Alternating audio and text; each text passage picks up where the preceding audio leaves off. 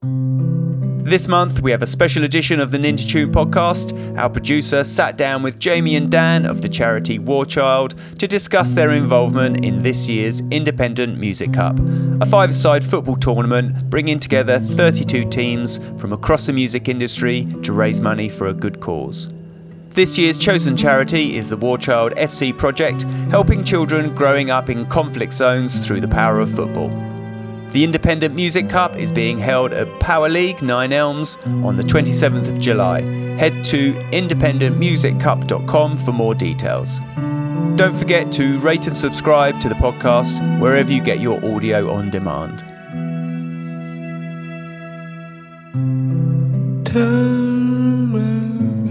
Waking up, howling, saying a little crowd. You found.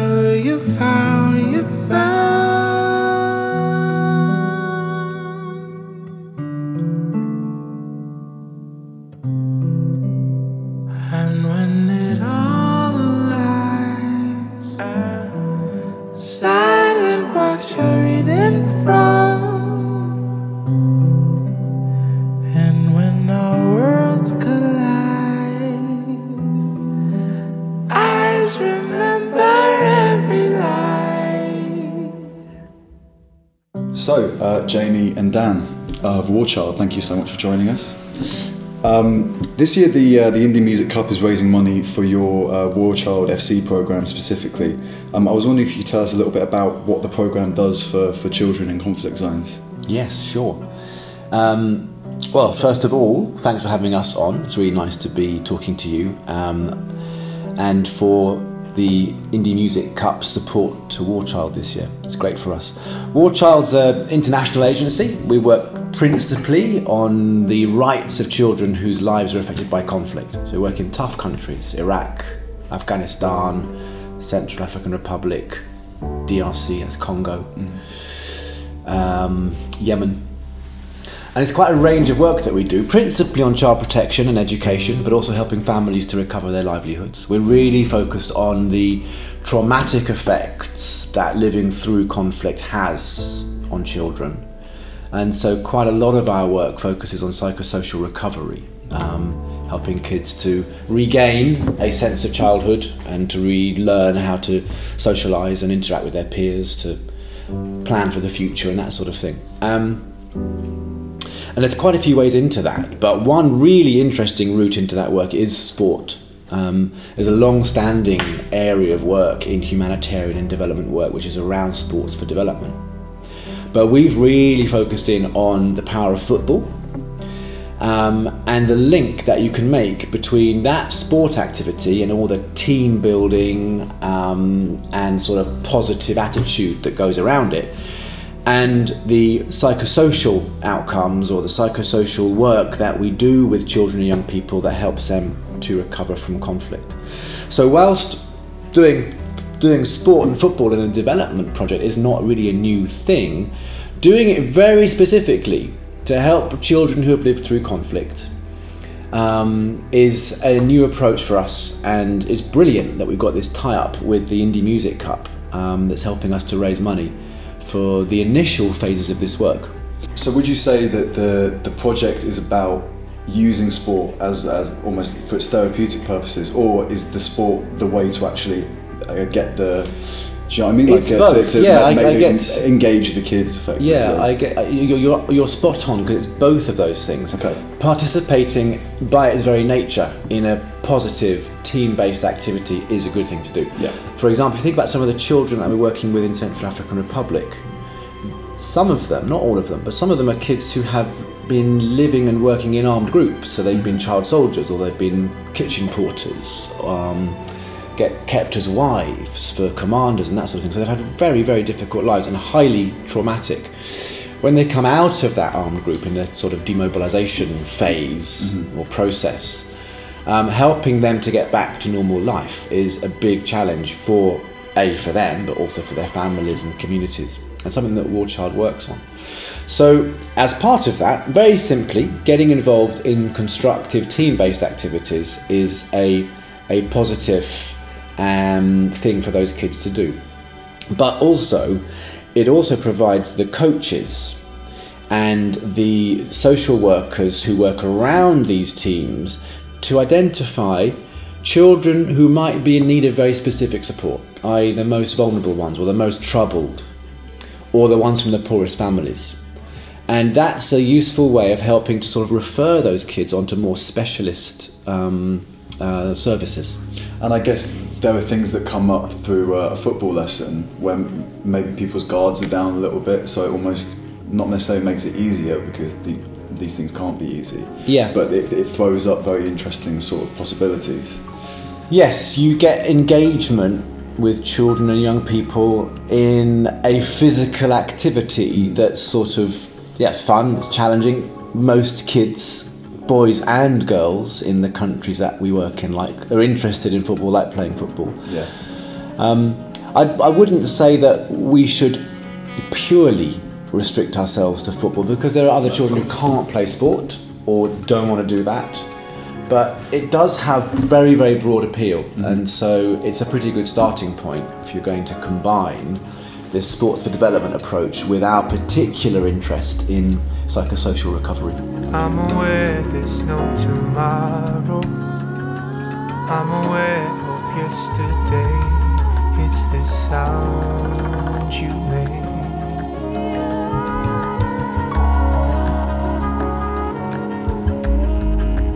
'Cause I know there's history. Let it see through all of this misery.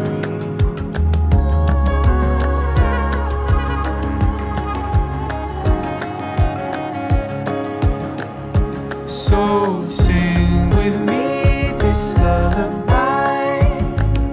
You can't say we don't try.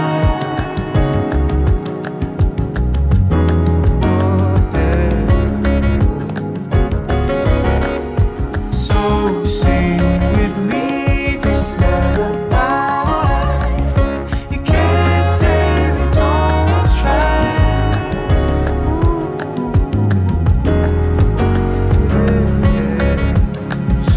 So War Child, for those that don't know, War Child was started by two filmmakers after covering the conflict in the former Yugoslavia. But would you say that working with people in the arts is sort of embedded in the philosophy of the charity?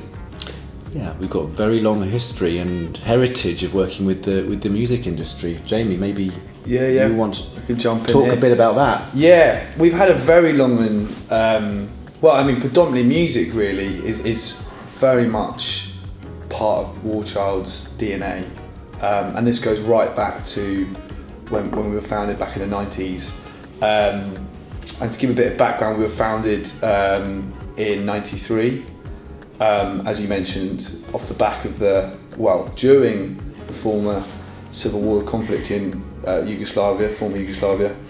And I mean, this conflict very much was, on the doorstep of Europe, of the UK, 2-hour flight away. It was a holiday destination. So the two filmmakers you mentioned went over to record some documentary footage for the BBC, and they were just absolutely, very disturbed by what they saw going on out there. Children going to school behind tanks, snipers in Sarajevo, shooting at children going to school. It was a really visceral, disturbing conflict.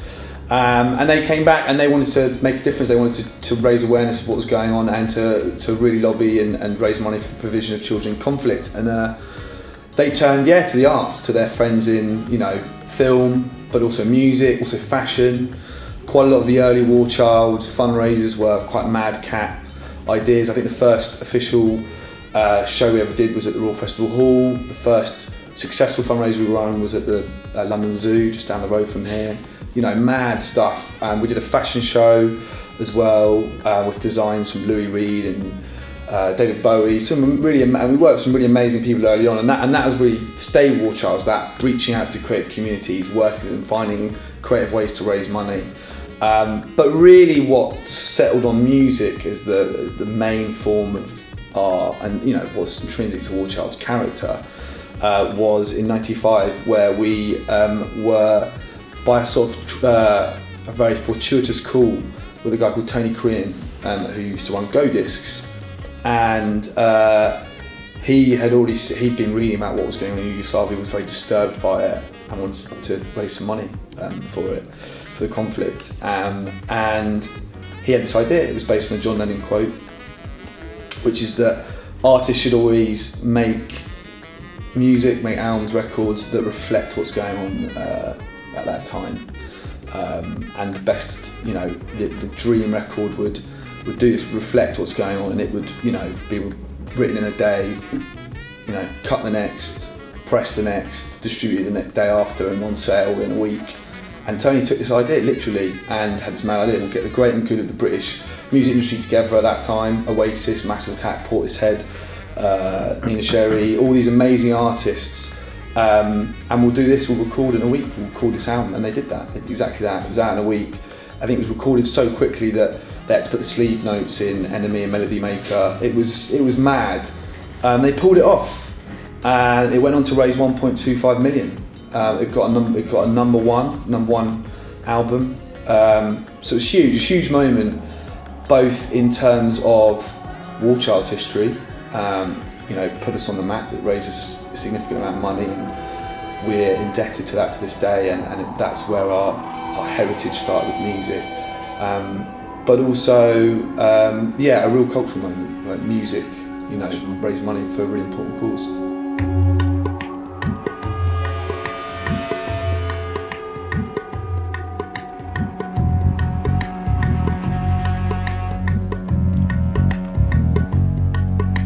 You sure you wanna be with me? I've nothing to give. Don't lie and say this loving's best.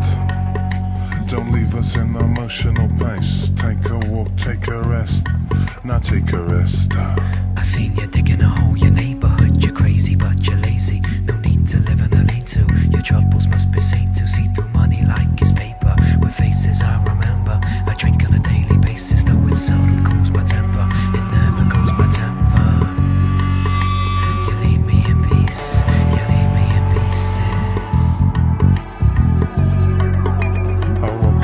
Suburbs, you're not exactly lovers, you're a couple. Especially when you're on this double duplicator, then you wait for the next Q8. Sakama Kama, Jamaica and Rome, Makama Kama, Jamaica and Rome, Makama Kama, Jamaica and Rome, Makama Kama, Jamaica and Rome. So there's obviously that, but would you say there's been any other sort of real watershed moments that you've seen where you've seen the charity through its involvement with music go from one place to another? Yeah, I mean, I think that was a starting point, and that the early days for us was a lot about recorded music, and we did that for over 10 years, right up until 2009 was the last record we did, and these moments all jumped us forward. And I think we're not a huge charity, but we're known. We're relatively young. Relatively young, yeah. Relatively young. For how established you are. Yeah, totally. And actually, a lot of people know the Warchild name, but and think we're bigger than we are.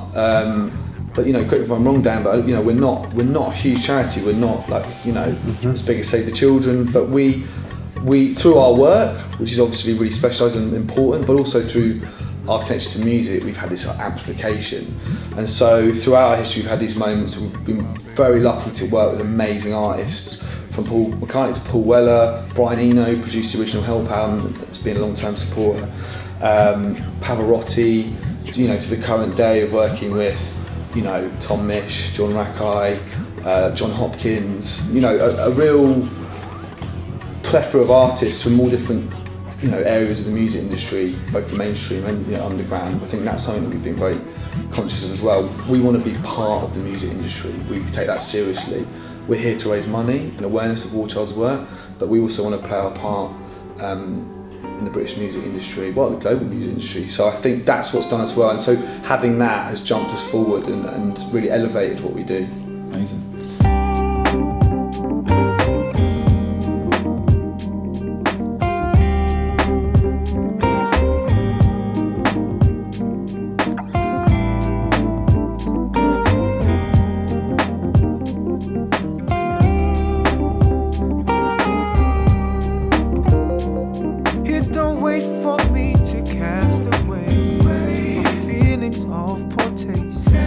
Knowing that I'm channeling me grows older, through its style and grace. Never floated off to find some real escape today. Saying it right away, going for the eternal flame. I'ma do whatever it takes. Oh, today, saying it right away, going for the eternal flame. I'ma do whatever it takes. So kind of following on from your charity's involvement with the sort of music industry, you recently announced the lineup for your Safe and Sound show. What artists are you working with on this project? Yeah, really excitingly, we've announced Safe and Sound, which was a new music series for us. We started actually last year at Shepherd's Bush, O2 Shepherd's Bush, and we had Tom Misch play, John Hopkins, and everything was amazing. It raised a huge amount of money for us, and again it was just a new way of us presenting War Child's work and linking it to music. And actually that, Tom Misch brought out Jordan Rakai that night, so there's that link to Ninja Tune along with John Hopkins obviously. But yeah, we've announced this year, so we have Steph London starting the opening night, or opening up for us, and this year all the shows are at Earth in Hackney, which is a great new venue for London. I don't know if No, Jordan Rakai recently did a show there, and it's pretty incredible. It's sort of like a dilapidated cinema, amphitheatre. Beautiful 1930s, 1920s Savoy cinema space. Mad, it used to be behind the old Effie's, Paul Hall, and no one knew it was there. They used to leave their beer kegs in, and I think the guys that own Village Underground stumbled across it. That's what I've heard. But a really, really beautiful venue. So all the nights are there. Steph's going to open up for us. Yeah, it's going to be an amazing couple of days of music and fundraising. So if people want to come down, please check out the link. Hey yo, Idris, tell them what they're gonna take the piss. When Steffi step out to that turn up in a diss. Body comfortable and me physically fit. I'm brown and sweet just like the chocolate. Yo, Wiley, them ones sound like me. Other than a pussy pretty with the okra body. Shut down in the city with me bad girl pussy. Every man want piece of me. The back of them a pop and them a bun weed. Man want wine behind me have to move kind dusty. I'm looking for a brother who got hella pounds. 079 baby, I'm a hammer, did you shop?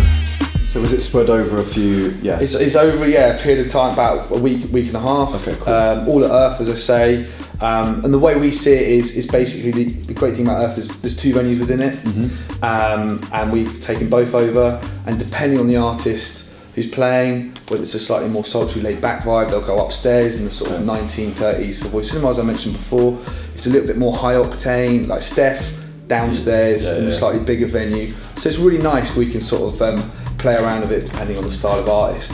But yeah, all the money raised from that will come to War Child. It's going to be an amazing week of music, but also talking about War Child's work, and we're focusing this year around mental health, which is mental health and both in the music industry here, but also the work that we do in the field around psychosocial support, which maybe Dan, I don't know if you want to say a little bit about that area of our work. It's partly it's captured by the stuff with War Child FC, but that football component is only, I suppose, a part of the emphasis on mental health and psychosocial well-being for kids who have lived through conflict. I mean, you can imagine the trauma that children experience fleeing their homes and seeing their families destroyed, killed even. And a lot of them won't yet have the sort of emotional language to even express it. No, they don't. So it's incredibly disturbing and disruptive, and of course it has impact on children that lasts for their entire lives. So, interestingly, people are just now beginning to realise, sort of 70 years after the event, the long-term impact on the mental health of children who lived through World War II. So it's in our communities as well. Lifelong scars, really. So there are several things that War Child does with our programmes to help children deal with and recover from that kind of experience. Generally, we work with them in groups. So where you find kids who have been displaced, let's say, for example, recently from Mosul in northern Iraq, lots of families escaped from the city in the final stages of the battles against Islamic State. So large numbers of displaced people, large numbers of children within that group who have experienced conflict, out of school, disturbed and traumatized. So getting them into groups and helping them to focus on creative activities, as I said earlier, re-establishing relationships with and trust with each other and those around them. We work on a particular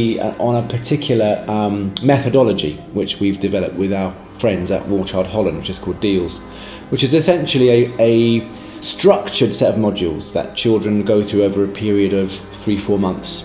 Every day they come to the centre, they work with trained facilitators who just help them to adjust, readjust, trust, play, learn, and slowly the layers of trauma and anxiety and fear get peeled back, and they begin to recover some sense of a regular childhood. I don't think it'll never be the same again once they've lived through that, but it's a strong contribution to helping kids to readjust. Would you say that that's the majority, providing those sort of services, that's the bulk of your work on the ground, essentially? It's a part of it, but there's plenty of other child protection work that we're engaged with. Children in conflict with the law, kids who have been detained in difficult places like Afghanistan and DRC, where conditions in detention are absolutely horrific, and getting mixed up in the adult justice system is not something you want children to be involved in. Case management and referral for children who are separated from their families, getting kids back into school, getting them legal documentation, a whole range of education and protection activities that help children to survive and thrive through and beyond the experience of living in conflict. And as I said earlier, very briefly, alongside that, we put projects which help to support family income and livelihoods. A lot of work in humanitarian and development setting now is supported by cash transfers. So there's quite a lot of our work in Yemen at the moment is around giving families cash to help them survive the crisis. It's almost like there's been obviously a huge amount of research recently about often the way to people know what they need, and so literally transferring them the most basic thing, cash or whatever it is, tends to be a way to sort of like. That's true. I mean, it seems simple. Help communities so that if you can help a community build the infrastructure that they know that they need, they will generally be the people best placed to know what that is. It's true, and it's quite a shift in the sector. Years ago, the international aid industry said, right, there's been a crisis, an earthquake, a conflict. Let's ship in a load of relief, food relief, pots and pans, blankets, that sort of thing, which is actually still useful on the whole, can be. But there was a huge mistrust of just giving people the money, the means to help them rebuild their lives. And usually after these events, there is still some market operating. And often the best thing you can do is give families enough money that they can re-establish their basics and at the same time help to revive local economies. So it's quite a big shift in the sector. It used to be very, very sort of suspicious of using cash. Right. Because people said, people will misuse this. But of course they don't. People make very rational choices about what to do in a crisis. Yes, for sure.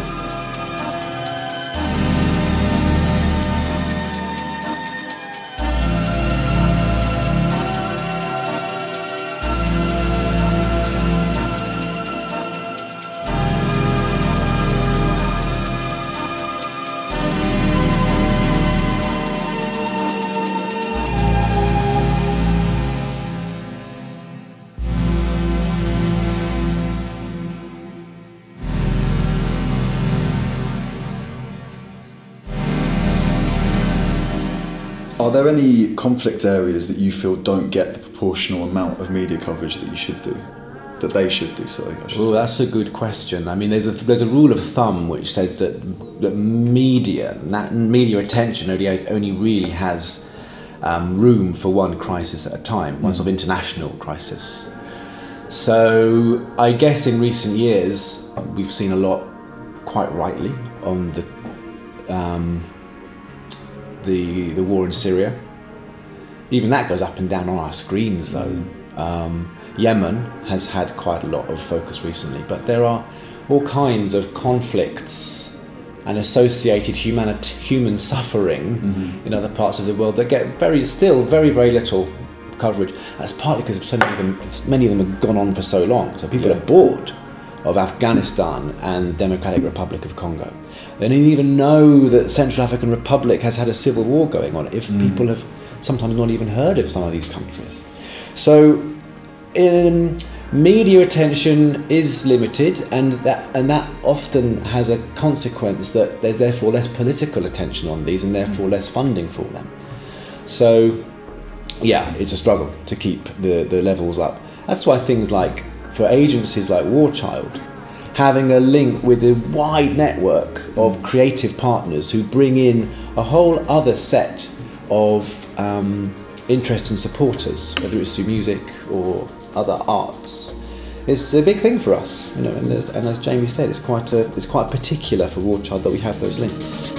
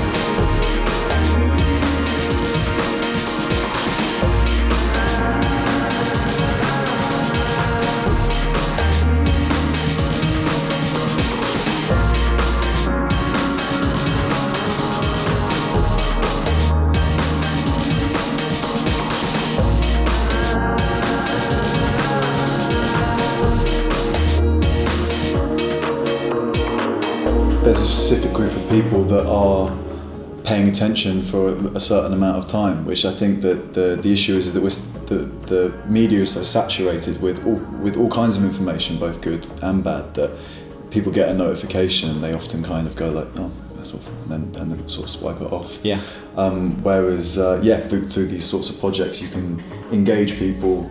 There might be a much smaller pool of people, but they're kind of really engaged. Yeah. It's that positive experience, like I think a lot of the media now is coverage. It can make you feel a bit helpless. You can't make a difference. You can't change anything, and that then engenders people sadly to switch off. And I think we're seeing that a lot at the moment. There's been a report recently that's talked about, huge amounts of people turning off from the news totally. And I think that's where War Child has created something very unique, in that we put these shows on and we have, like Dan said, these creative partnerships. But through our shows around Brits or Safe and Sound or anything else that we do through partnerships, we want to entertain people and inspire them. And there's no better way of doing it than a music show, live music. You go and see your favourite artist.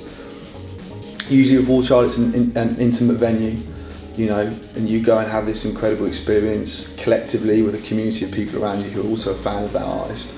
But you hear about War Child's work, and we always make a point of bringing out people, members of our youth advocacy panel, to come and speak on stage and tell their story. And these are young people that have lived through war zones, conflict-affected areas, and they have these amazing stories to tell at these shows. And it gives us a chance to present War Child's work, but also to provide a platform, for people to tell these really important stories. And the great thing is when people are there and hear these incredible young people talk about their experiences, they're inspired and they want to go away and do more. And I think it's connecting that community, people coming together, that creativity and music with the work that we do, that makes War Child very unique and gives us puts us in a really lucky position. True. Yeah, I mean, one of apart from the projects, a service delivery, if you like, directly with children in the countries that we've been talking about, another important part of the work is the international advocacy.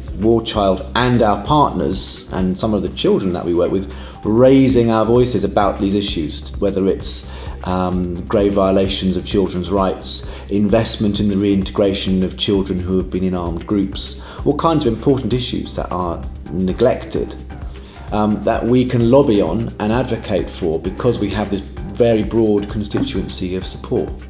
And having high-profile musicians who support War Child actually brings a lot of profile and attention to the organisation. So it works well, both as it's a fundraising channel, but also because it opens up other doors to communicate our priorities. Yeah, for sure.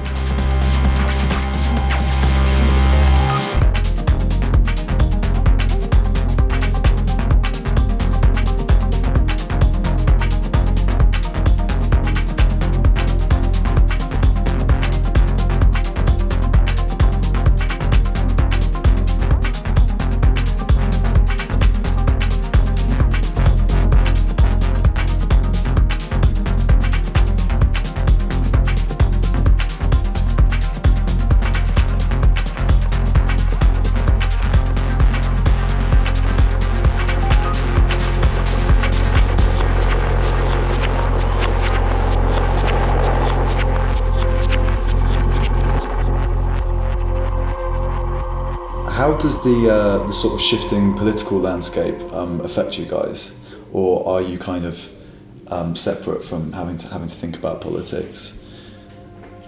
Well, that's a really good question. I mean, international NGOs like War Child follow kind of humanitarian principles, which means that we are politically impartial. Yeah, that's an important principle. But of course, once you start getting involved in relief operations in Yemen, or the problems of children affected with conflict in northern Iraq, they're political issues because they play out on the ground and they affect people around them. In terms of UK politics, one thing that's really helped, I suppose, the aid sector in recent years is that successive governments have committed to give 0.7% of GDP to international aid, and it's a number that it protects a certain amount of investment in global development. It's always under fire because other political pressures sort of want to channel it elsewhere or use it differently. So that's an important part of it.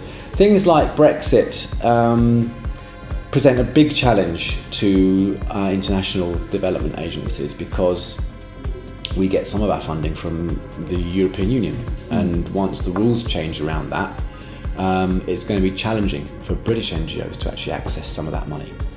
So yes, big question mark over what happens after the end of this year on that front. But I guess essentially you're affected by macro political issues as much as any other company, like whether that company is providing aid or whether it's and of course having gone through years of austerity in the UK, there's public opinion and there's media opinion that says, well, shouldn't we be looking at our own country's problems first? Which is an old argument, but one that we don't quite support, because yes, we do need to support the development of our own country and problems in our own country, but as an outward-looking nation which has a very strong tradition of brilliant international agencies like Oxfam and Save the Children and War Child, we've got a role to play on the global stage. Part of that is through the aid that we offer and the support we offer to populations in distress across the world through these kinds of programs. And also we have a rich history of sometimes being involved in the very conflicts that have affected that's children. True. And that's not to say that therefore we are required to get involved in everything. But there are mitigating factors. Well, there's a very live example of that at the moment, which is the UK government's support to the Saudi regime in Yemen, and the military campaign against rebel forces in Yemen, which has clearly taken a huge toll on the civilian population, and where it seems to be very direct link to British military support. And on the other hand, the UK government also supporting the UN's aid effort. Yeah. So there's a absolutely classic current example of how politics plays out through these aid efforts.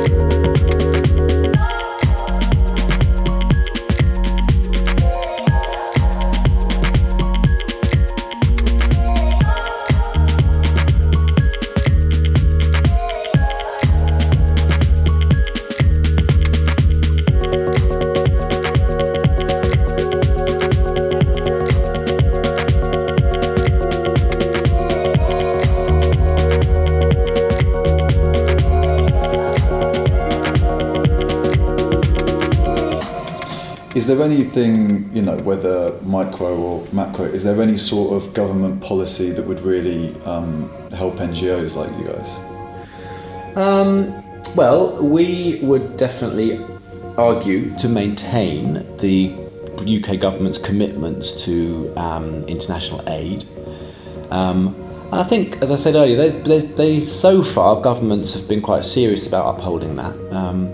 But you never know. A change in priorities or in policy could see that unstitched. It's a legal commitment at the moment, so it would take quite a bit of doing to unravel that. How do you find local communities sort of react to the work that you do on the ground? Well, the participation and involvement of local communities is absolutely essential. If you don't have that, you're just turning up as a kind of external service provider. You're not going to get the kind of local acceptance and buy-in that leads to success, let alone any kind of chance of sustainable outcomes, months or years later.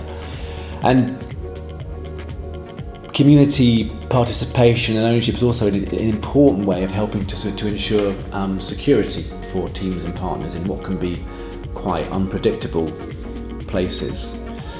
And you have to work quite hard at that. It's not a given that an agency like War Child can just show up in any war-affected community and say, right, here we are, to come and help. You need to be very aware of local dynamics, respectful of local culture and priorities, and work slowly and carefully to get buy-in from children, community leaders, churches, mosques, military commanders. There's a whole network of people that need to be on board if any given intervention is going to be successful. Okay. Just sort of finish up. Obviously, thank you so much for joining us, but what advice would you give to someone on a more individual level that wanted to get more involved in the work that you guys do? That's a very good question. I mean, I think from the team I sit in perspective, so working in the music team here, it's always, we always say to the British music industry, thank you so much for the support you've given us at every level. That needs to continue. Or we want it to continue, so that we can keep raising money, for the work that Dan has been talking about, and B, raising awareness as well, which is also important about the issues that we face, and a lot of that comes from our advocacy work. But I think that comes from the industry getting behind War Child, both from artists performing at our shows, labels supporting as well. Agents, at every level, that support for the last 25 years has enabled us to grow to what we are today. And for us to grow for the next 25 years, we need the music industry to be on board. So that's a very specific one from my point of view. It's just people lending their support, putting their hand up. And if people want to get involved, reach out, they can contact us. I can put my email on this podcast, give you the info so people can reach out. That's always a huge thing for us. I think more generally, there's so much you can do from the music side, but community fundraising as well, to advocating, signing petitions, following War Child, following what we do, what we're calling for. I think that's a huge way of supporting. And I think it's important, going back to what I said earlier, that understand that people can make a difference. And there are many different ways of doing that, and not to get too bogged down in a lot of the negativity. The problem is, when people switch off, it's not that people can't make a difference. But I think this is where we should definitely mention Independent Music Cup as a great example of that. James and Natasha, who organise it, have done an amazing job. It's a great example of bringing a community together, and that's what it's always about. It's about you and your community coming together to make a difference, and the independent music community coming together and taking part in this football tournament on the 27th of July. Hopefully to raise over £10,000. That's huge, that's massive, and that's all it takes. Entering a team, coming down, playing football, people using their skills, whether it's football related or not, or DJs that are performing on the day. I think that's always important to remember. Coming down is taking part, using your skills, using your community, And you know, the Independent Music Cup is a great example of that, and that we're really, really excited and honoured to be partnering with them this year. And yeah, again, I should say, if anyone wants to come down and watch, get involved, you can on the day. It starts at 2 p.m, runs till 6 p.m. I think it's a £3 donation, and that money will come to War Child and support the work that we've talked about today. And afterwards, if people fancy a dance, you can come down to the after party at Tola in Peckham, which has been organised by Boiler Room, and tickets will be on the door but also available beforehand. So yeah, that is a really clear example of something you can do short term to get involved and to support, but also long term, yeah, follow War Child and follow what we're doing, and there are many ways that you can support us. I couldn't have put it better myself. Thank you so much for joining us, guys. Thank you very much, Jack.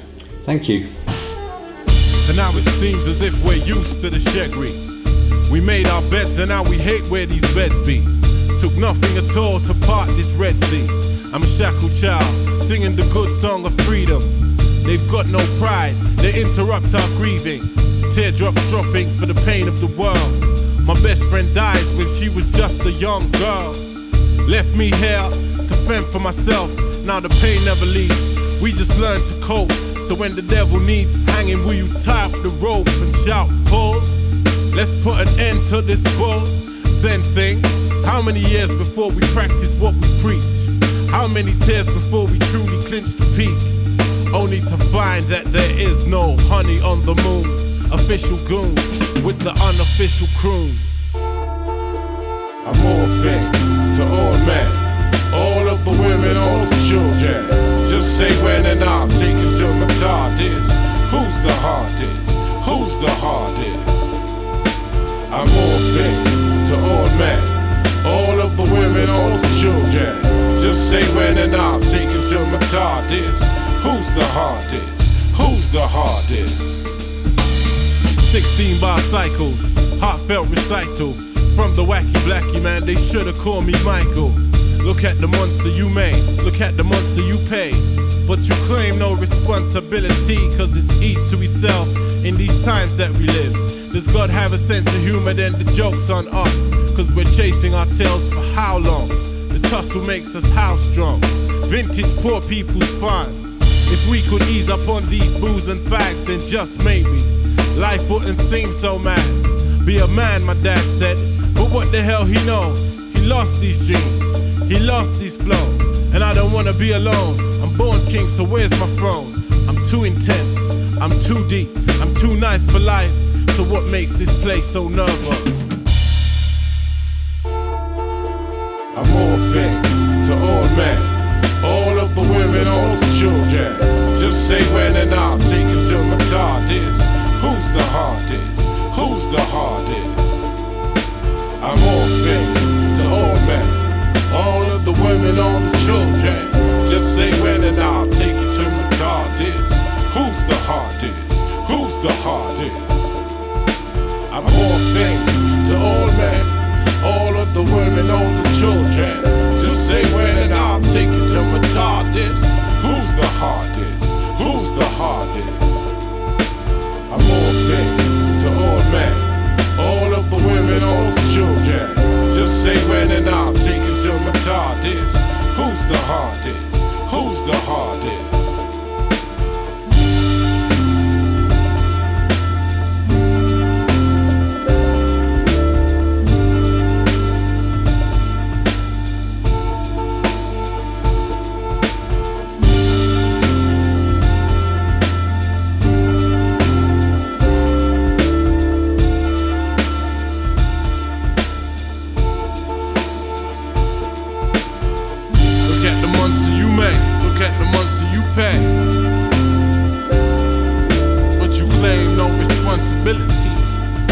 But you claim none. We're searching for Jesus, but I'll be damned if I'll be crucified with 10,000 spies, compulsive lies. They hate me, they love me, they hate me, cause I'm all things to all men, all of the women, all the children. Just say when, and I'll take it till my TARDIS. Who's the hardest? Who's the hardest?